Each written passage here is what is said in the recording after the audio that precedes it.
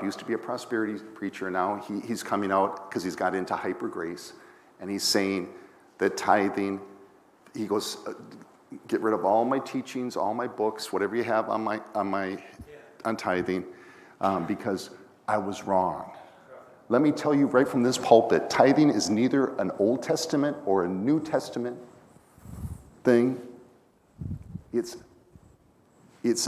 a concept of God. Amen. And that high priest was Jesus incarnate. It was prior to the law. I had a minister talk to me last week, and this minister said, how are you doing financially? Because I'm telling you, the churches are not doing well right now. And I said, the Lord has always blessed us. Well, what's your mortgage? I said, we don't have a mortgage. The building's paid for, praise God. So what else? I said, not only that, but we have a good amount in our savings account for whatever God wants to do. And this person said, how do you do it? I said, we as a church, we tithe and we give offerings. This ministry would not be here today if we didn't do that very thing and honor God with the first fruits of all of our increase. So I encourage you to tithe. That's the minimum. Amen. Are you there in 1 Corinthians chapter 3? Say amen. Amen. Let's start reading in verse 1. We're going to read this whole chapter. And I, brethren, could not speak to you as spiritual people, but as to carnal, as to babes in Christ. The Apostle Paul is speaking to the church in Corinth here, a church that he birthed. I fed you with milk and not with solid food, for until now you were not able to receive it, and even now you are still not able. Why weren't they able? Verse 3 tells us, and we talked about this the last couple of weeks. For you are still carnal. Well, how do you know that they're carnal? He tells us. For where there is envy, number 1, strife, number 2, and divisions, number 3, among you, are you not carnal, behaving like mere men? He's saying you should know better. You're born again in my spirit. You got a new law of life in Christ Jesus working inside of you, but you're not acting like me. You're still acting like the old man, like has never even come to the cross. Verse 4, for one says, I am of Paul, and another, I am of Apollos. Are you not carnal? Who then is Paul, and who is Apollos, but ministers through whom you believed as the Lord gave to each one? It's a rhetorical question. Paul's saying, who's Paul? Who's Apollos? We're just ministers here. We're nothing special. We're just mere men. We're just ministers. Verse 6, Paul says, I planted, Apollos watered, but God gave the increase. So then neither he who plants is anything, nor he who waters. Here we go, second time. Say it with me. But God who gives the increase. We would not have anything that pertains to life and godliness if it wasn't for God. He's the one and the only one that gives us the increase. When we were out there on Friday, I saw the different camps sitting together. And I remember, back in the 80s when the Jesus walks were really popular. It's like everybody, different church, you all wear the same color t-shirt. If you're from the Assembly of God, you wore a yellow t-shirt. If you were from the Baptist church, you wore a blue one. If you were from the Episcopalian church, you wore a green one. And on and on and on and on. And we had to stay in our company.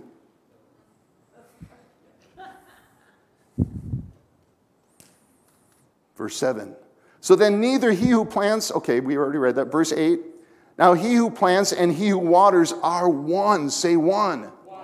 And each one will receive his own reward according to his labor. For we are God's fellow workers. Paul's saying, listen, ministers in the gospel, ministers in the fivefold offices that are here to equip you to do the work of the ministry, we're just fellow workers here. But he says you. He's talking to the church. Every one of us, we are God's field, and you are God's building. Any farmer will tell you the quality of your soil will determine the size of your crop. If you have soil that's depleted and there's not much nutrients in that soil, you're going to have a very weak and a very low yield. So you put fertilizer down to make the soil better. Fertilizer to bring the nutrients and the minerals into that soil to make it rich so you can be productive. He says, not only are we his field, but we're also his building. Amen. This new move of God that's happening right now, especially here in Rochester, I'm here to tell you, God's building his church without walls. Amen. It always should have been a church without walls. Amen. That's right. Walls, we get into these confines, and we come on Sunday morning, and if we feel like it, we'll come on Wednesday night, and if there's a prayer meeting, if nothing better is happening, maybe I'll come to prayer, but I don't know if I can fit that in. After all, prayer really isn't my thing. Prayer better be our thing. Prayer should be our number one thing. How are we going to know what to do if we're not spending time with God? How are we going to become like Jesus if we're not spending time, quality time with him, beholding him, and allowing his image to just change us from one degree of glory to another? I don't know how to pray. We'll just come to prayer, and those that are given to prayer just glean on what they're doing and allow their supply of the Spirit to help you build it up. But if you don't come, how are you going to grow? How are you going to know what God wants us to do? We all will have to stand before the bema seat of Christ someday, won't we? What are you going to say then? When he shows you the picture of what he had called you to be and what to do, and you did not even make even a portion of it because you never took the time to spend time with him to find out what it was he wanted you to do. I can't tell you what to do. I'm not the Holy Spirit. I'll help you in your calling. I'll do whatever I can to help you in your calling. But unless you spend time with the Lord, how are you going to know? And there's something special that happens when we come in a corporate setting versus when you just stay home and have time with the Lord at home, alone. I'm not saying you should never spend time at home alone with God. Of course, that's just a given. That goes without saying. But there's a synergy that happens. If one can put 1,000 to flight, two can put 10,000 to flight. When we come together as one in a corporate setting, there's something explosive that happens. Can't you see how important that was on Friday night? The Lord spoke to Eze's heart on Thursday. He goes, Pastor, I don't know. I think we should do communion. I said, exactly. How are we going to do communion with so many people out in this field? A lot of people are going to go after the altar call, and some did.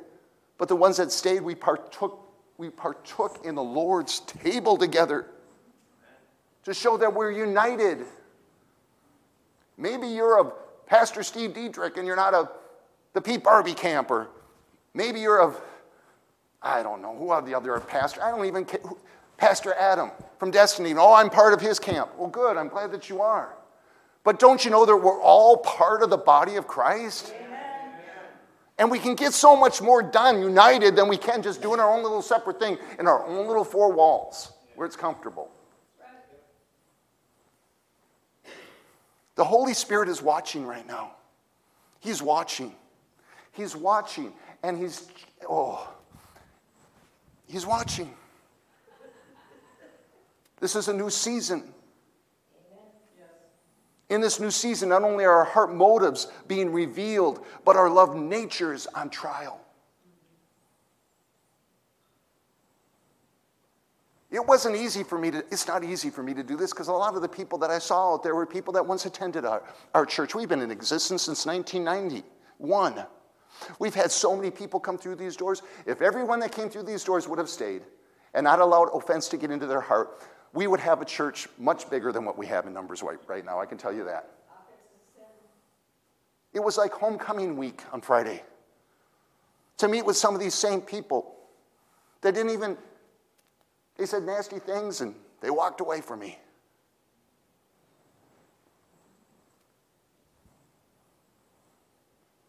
But we don't battle flesh and blood, you understand. You're not my enemy. And I would hope that I'm not somebody's worst enemy out there, that they think night and day about how Pete Barbie just did them wrong. There's nobody perfect in the body of Christ. We got to learn. We got to learn to get along. Because look what he says. Let's just keep on going here. Hallelujah. According to the grace of God, which was given to me as a wise master builder, I have laid the foundation, another builds on it. But let each one take heed. Take heed. Be careful how you build on. Take heed how you're building the church. We're all part of building the church. Take heed. Be careful. Are you building up the church or are you tearing down the church? With every word you utter, are you building somebody up in the church or are you ripping them apart because you didn't get your way? Verse 11, for no other foundation can anyone lay than with that which is laid, which is Jesus Christ. Jesus Christ is the chief cornerstone. He's the one. Everything has to be built on Jesus. If it's not built on Jesus, then it's not going to stand, and it shouldn't stand.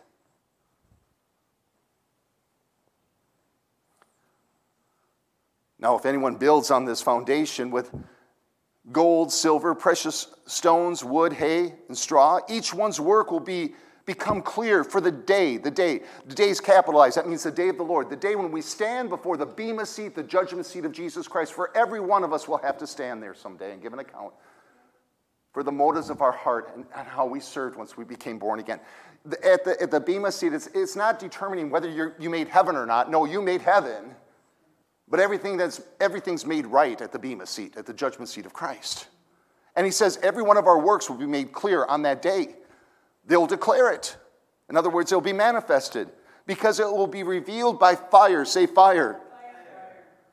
And the fire will test each one's work of what sort it is. If anyone's work, which he has built on it, endures, he will receive a reward.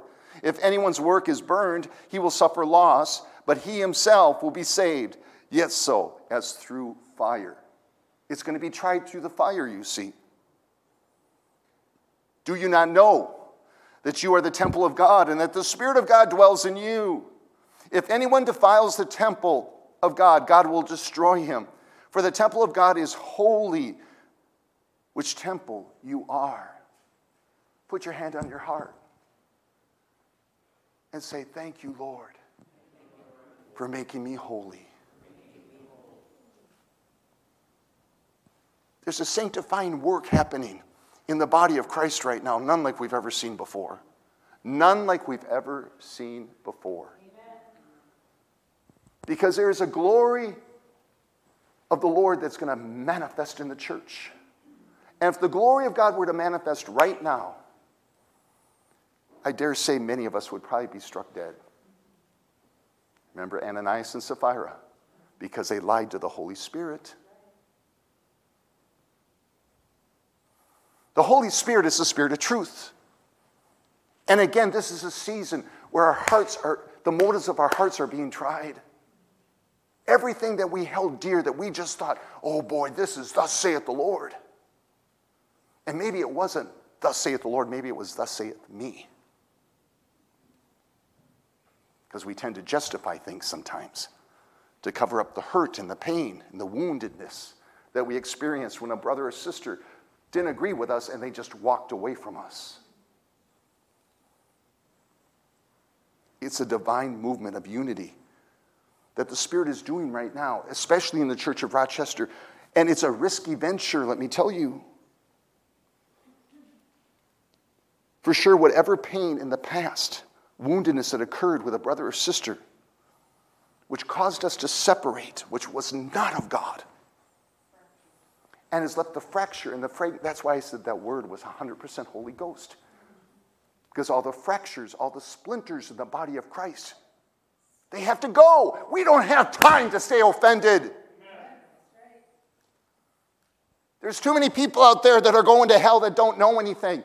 Oh, did you notice? Did you notice when we were worshiping God, people were walking around that track and just standing there and just listening.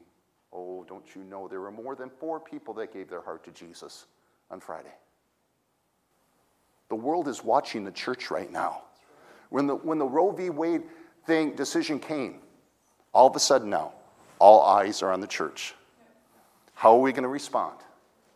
The church better not get militant and say, this is the way it is. Because we lose everything when we become militant. We're just like the world. Are we to speak the truth? Absolutely. But we're to speak the truth in love and love only. We got to meet people where they're at.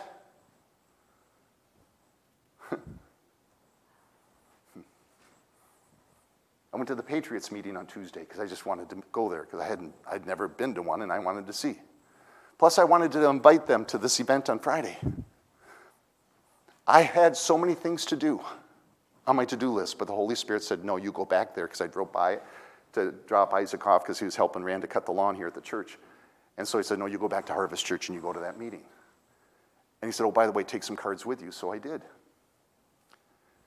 And I said, okay.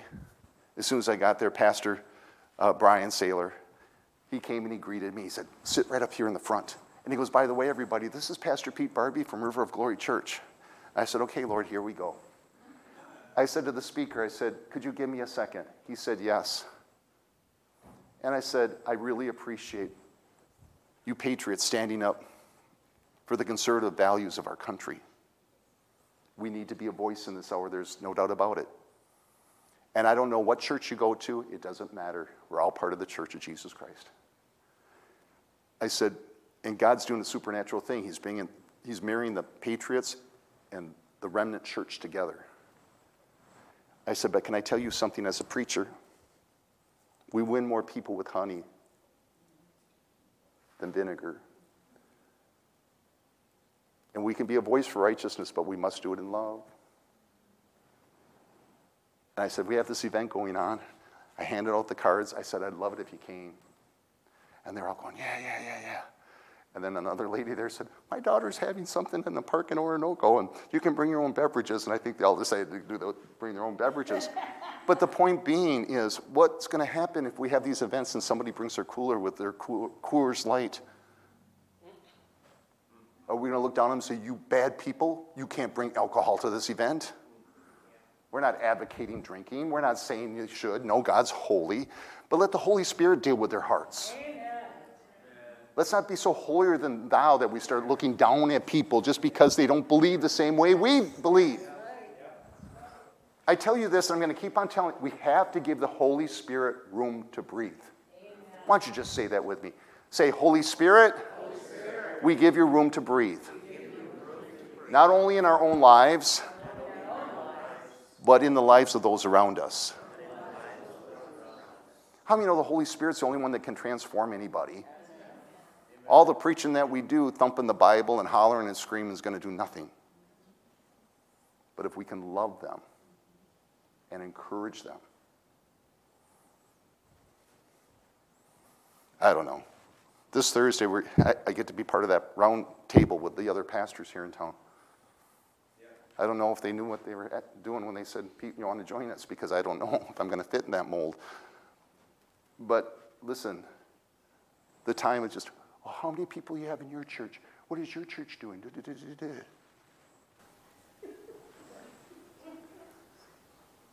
This isn't a competition thing. You know, the people that have the most people in their church, they win. How many people do you lead to Jesus? I don't know, how many people did you lead to Jesus last week? Now, if it's to encourage one another and celebrate, then that's all for it. But I mean, come on. With this whole event, we said, let's combine efforts. I had somebody say, you're going to take up an offering. And I said, I didn't know. And I thought, well, we could pass a plate. But I thought, no. Lord, we're sowing the seed into the community. It costs the church about $2,500, and it's probably going to be more once I get all the receipts in, because there's a couple more coming through.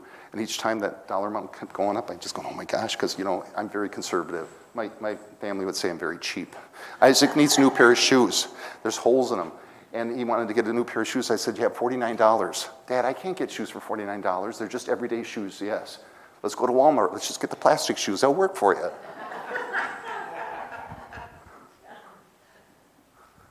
But if it's God's will, it's God's bill. God will take care of it.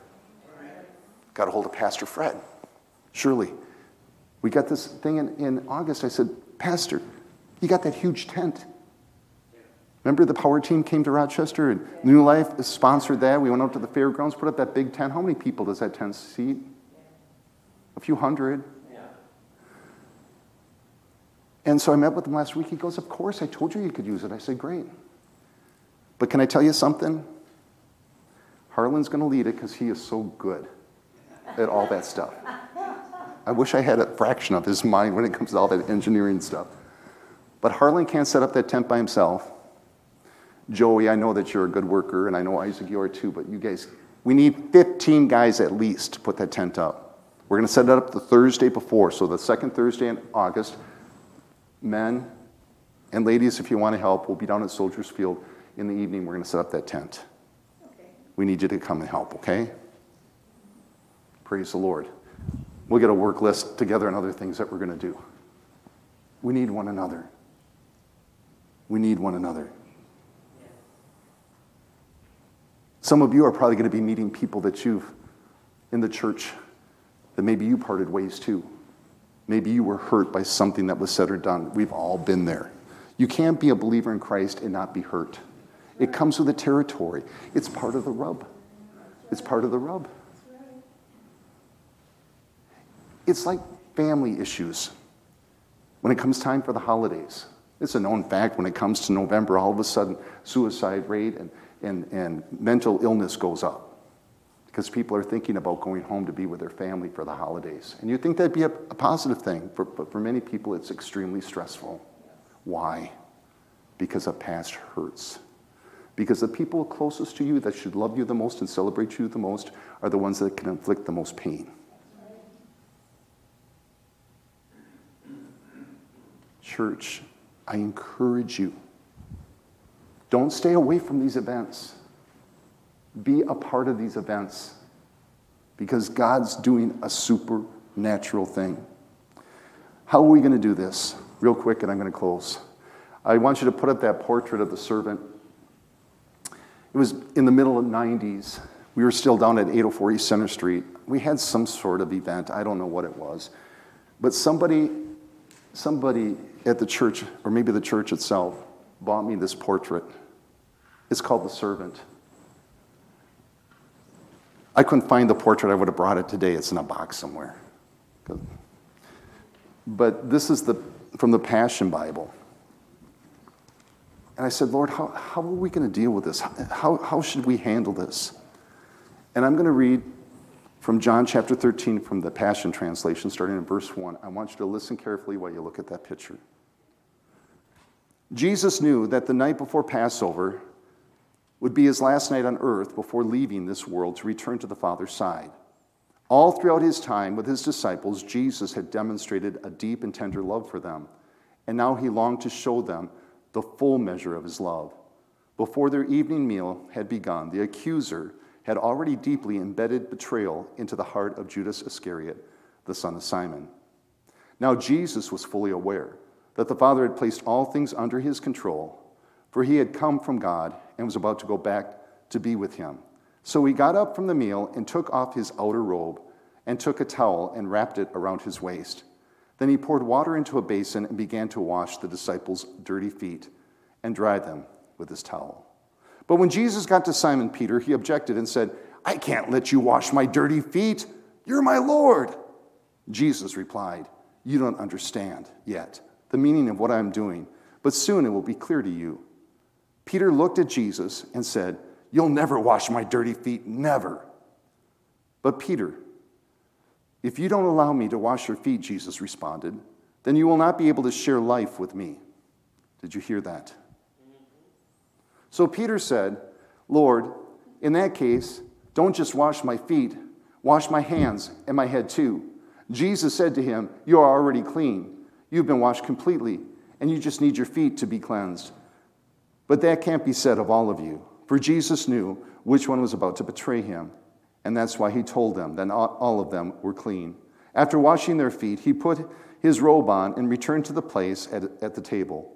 Do you understand what I just did? Jesus said. You've called me your teacher and Lord, and you're right, for that's who I am. So if I'm your teacher and Lord and have just washed your dirty feet, Then you should follow the example that I've set for you and wash one another's dirty feet.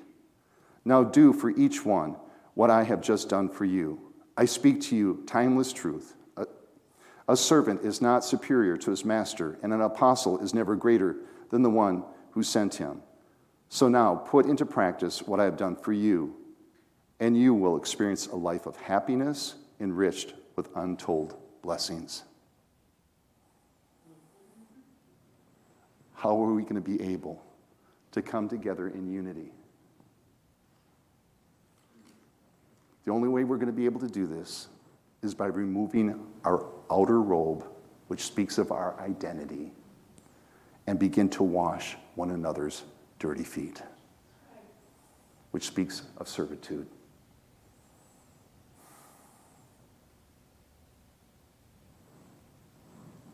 That's where it's at.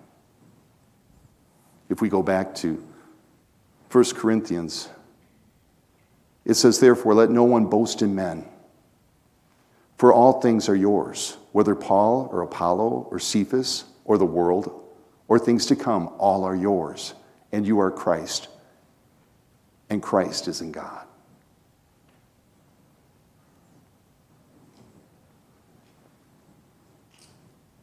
It's a risky thing. I had so many opportunities with this event to get myself very upset. But I had to constantly just say, okay, Lord, this is for the kingdom. This is for you. That's not the way I would do it, but it's okay. It doesn't have to be my way. And that's the spirit of humility we must walk in. If this thing is ever going to take place without men getting in and messing it up. Amen? I'm talking on a citywide, but even here in this church. Truly, if you have aught with any one of us, any one of your brothers and sisters in this body, could you just make it right?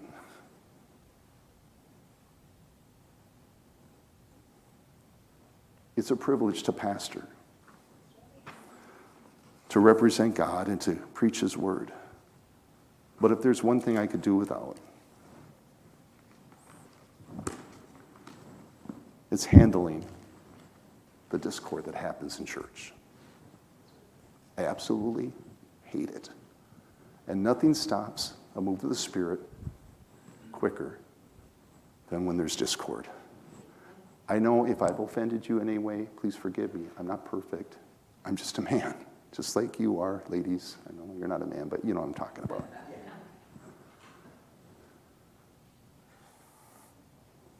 Know that it's never intentional.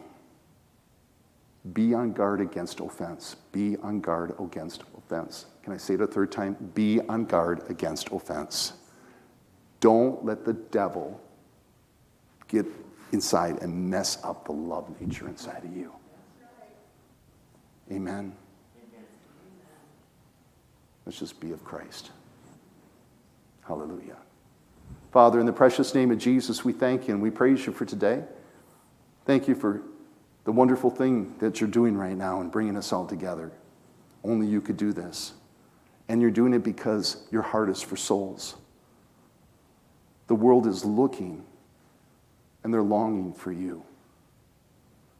The only way that they can see you is if we're not splintered, but if we're made whole, and only you can make us whole. So we walk in humility before you, God, and one another. We submit ourselves to you and to one another, and we pray, my God, have your way. In Jesus' name, amen. See you at the park.